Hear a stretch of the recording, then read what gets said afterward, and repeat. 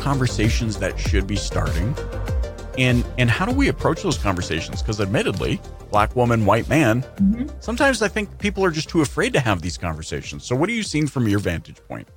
Yeah, it's interesting you talk about 2020 and all that's happened, from a racial inequality standpoint and civil unrest. And, I think about my career in automotive and how have I been successful in navigating this industry, which isn't overly diverse. When I speak at a conference, when I spoke at NADA, I may have been the only black person that I remember. I don't think Corey Mosley was speaking that year or Glenn Lundy. So I think I might have been the only one, or Shaka.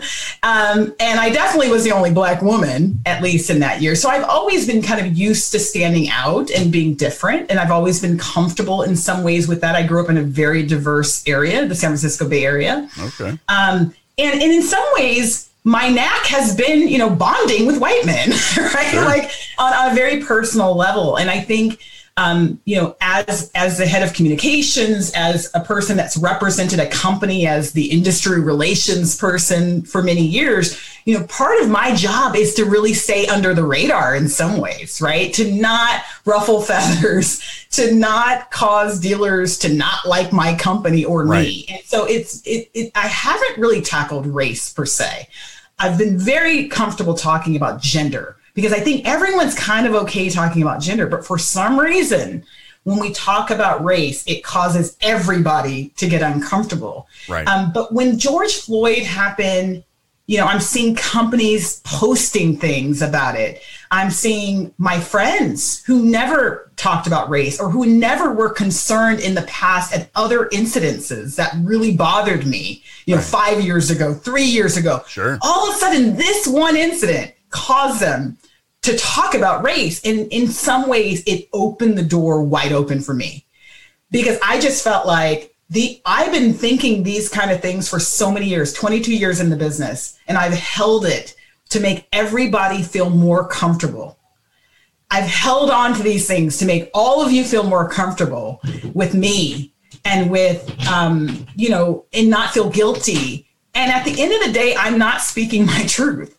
Right. I'm not sharing my experiences or my concerns for my husband and my brothers and my father. I'm not sharing that. And at the end of the day, we're not a better industry if we're not talking about diversity.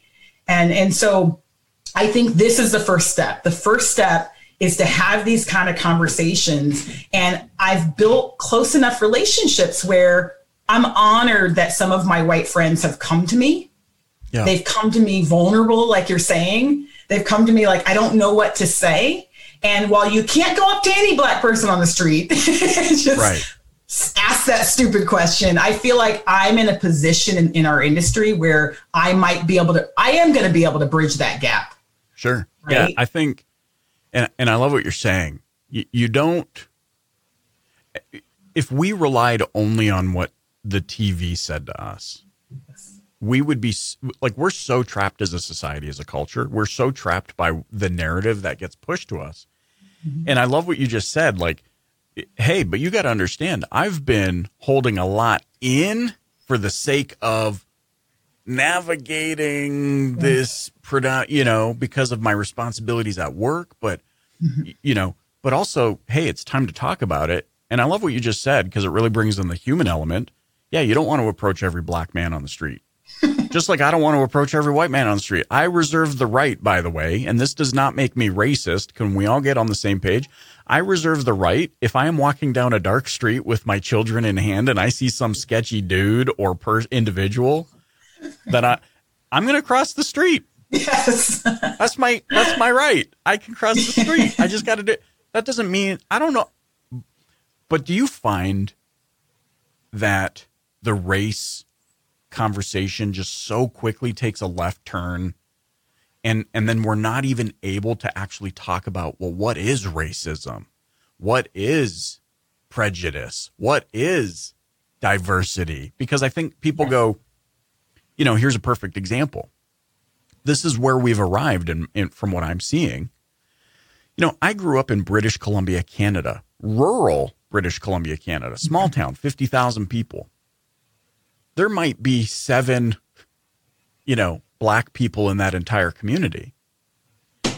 So when my child starts to gain their faculties and they see one of the only black people that live in the community, what do? They do what a child does. They stare. Right. Because they're trying to, and they go point. Well, what do I do as a father? Because I know what somebody with the cell phone is going to do. Racist kid points and stares at black person, when really their poor little innocent brain is just going, wait. Kids are the most honest. Kids are the most honest, because kids, in that example that you brought up, that kid sees color. They see a difference. Right. And they're acknowledging it. And I think as adults, and I would say particularly my white friends, and I'm generalizing right now, but I grew up with a lot of white people, so I think I can speak. Right. That typically are raised to not see color, to not acknowledge it, to not talk about it, because by talking about it in some ways, it shows that maybe you care about it, right? Like it's like a negative thing to talk about race. And ironically, when you're a person of color, you actually talk about race all the time in your house. Like it's like not, it's kind of like a given thing. And because partially when you're one of the 7 black people in that town, it. When you're in the majority, your race isn't really as much as a part of your thinking and being. Yeah. And so I actually love kids in that way, because they see color, and it's okay. I think the message is it's okay to see color. I think we should celebrate our differences, whether it be gender or color, whatever it might be. The hard part is when we sweep it under the rug, act like it doesn't exist. And I will tell you, even from raising children's standpoint, we do need to make sure we have conversations with our kids about different people, right? And for me, for example, raising 2 black girls, I had to be very deliberate about showing them certain professions that black people maybe typically don't, work in. And I did that deliberately so that I can break their mindsets that are going to be shoved down their throats that you can't be certain things. Right. We are celebrated for our athletic ability. We're celebrated for our dancing. We're celebrated for our music. You are. Right. And some of those stereotypes are true. Yeah. But the hard part is when you want to be a scientist. I remember in middle school being advanced in math. I had to be bused to a high school to take one math class, basically a day. And I was on a bus. I was the only black child. I'll just be honest. A lot of the kids on the bus, they were Asian that were in this advanced math. I was embarrassed. Yeah. I was embarrassed to be in the advanced math class because I got no kudos from my black friends. And so our own culture will drive certain things that this is what you're supposed to be, but it's also other cultures as well. And so you have to be very deliberate with children. And I'm showing them a gymnast because prior to Simone Biles, and then we didn't do gymnastics, or I'm showing them certain professions. Look at this astronaut.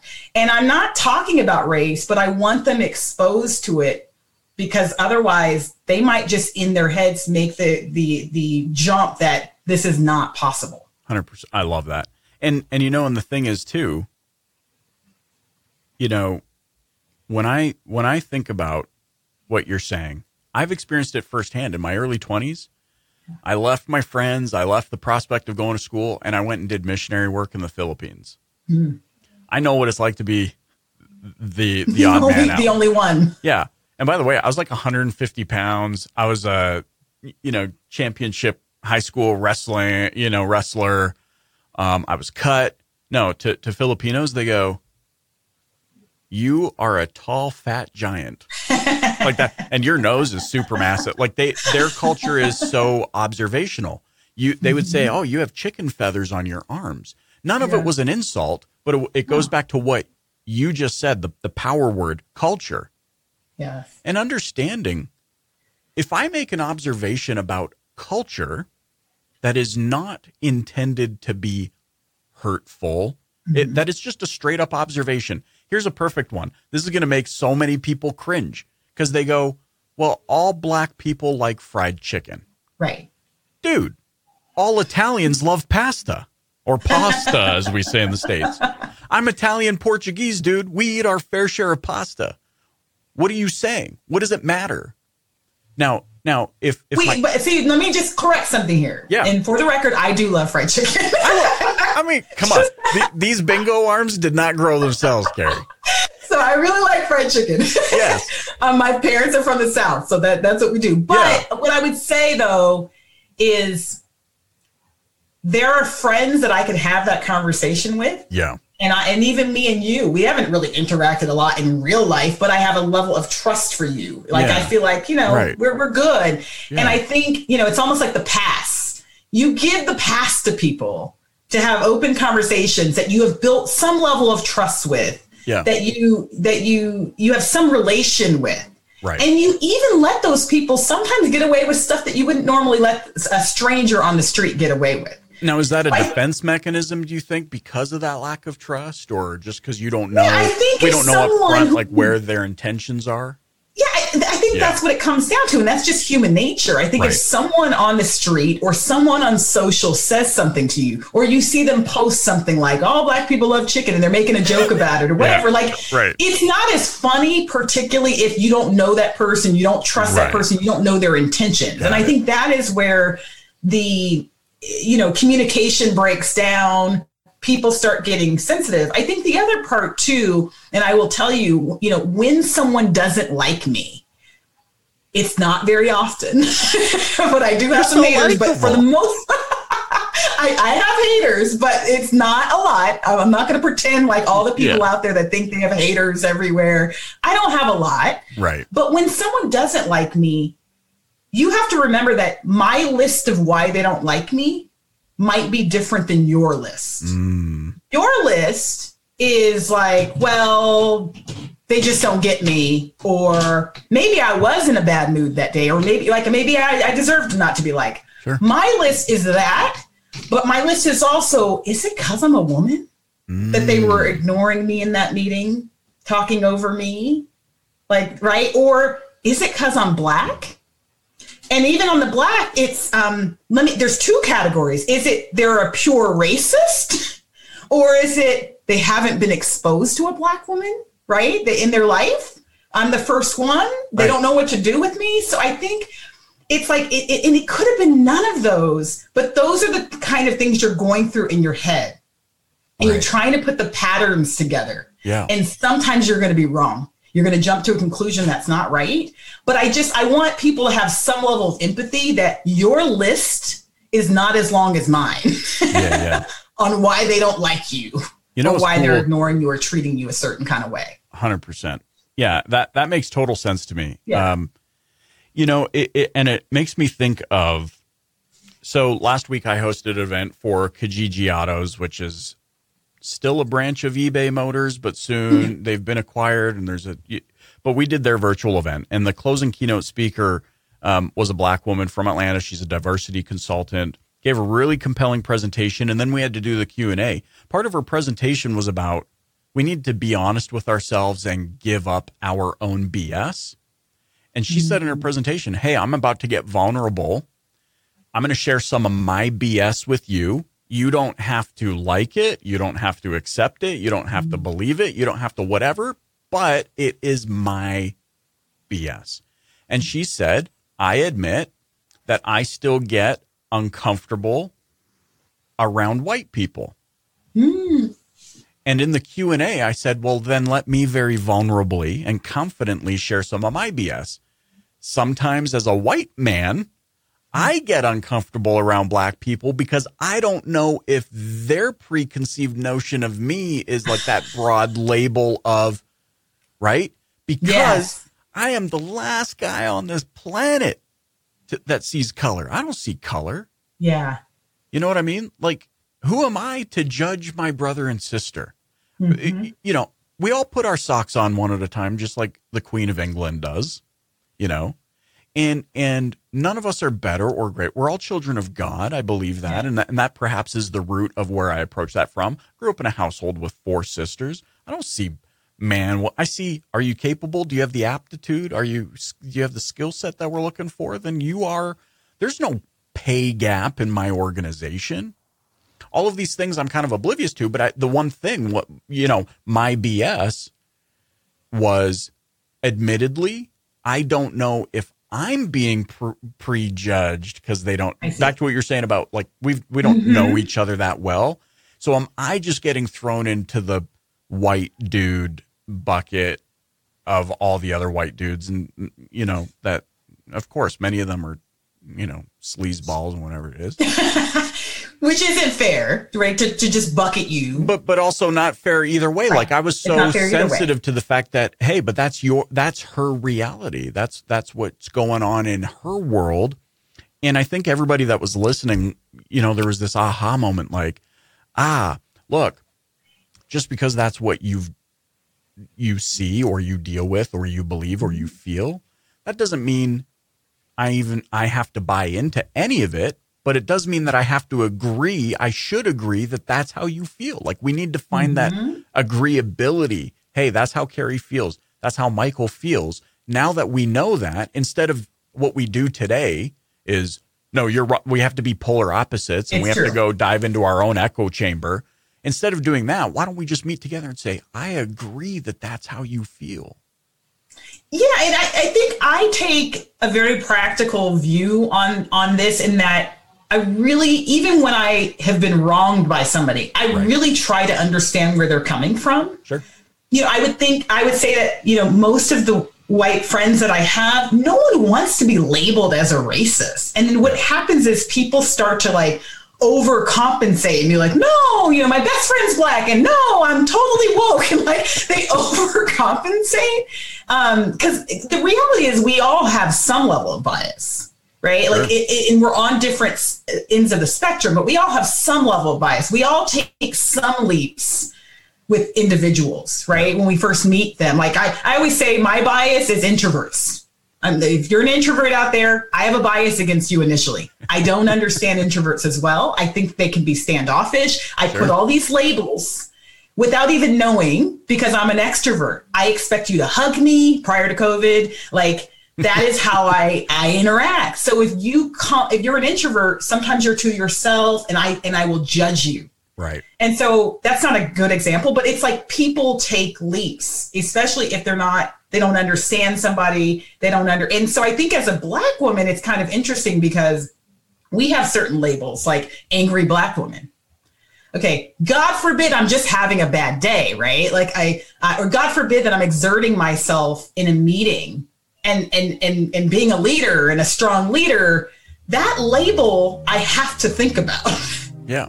So I either have to not care or I have to be thoughtful in kind of overcompensating so that I don't come off like an angry Black woman. And those are the kind of things to me that are taxing. Yeah. Because at the end of the day, no one intends to. This isn't just like racist people. But I think when you are in the majority, you don't always realize that people that are not in the majority, how much altering that we have to do in some ways to kind of fit into the norm.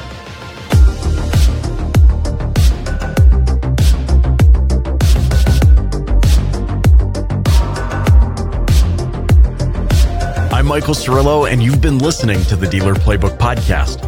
If you haven't yet, please click the subscribe button wherever you're listening right now. Leave a rating or review and share it with a colleague. If you're ready to make big changes in your life and career and want to connect with positive, nurturing automotive professionals, join my exclusive DPB Pro community on Facebook. That's where we share information, ideas, and content that isn't shared anywhere else. I can't wait to meet you there. Thanks for listening.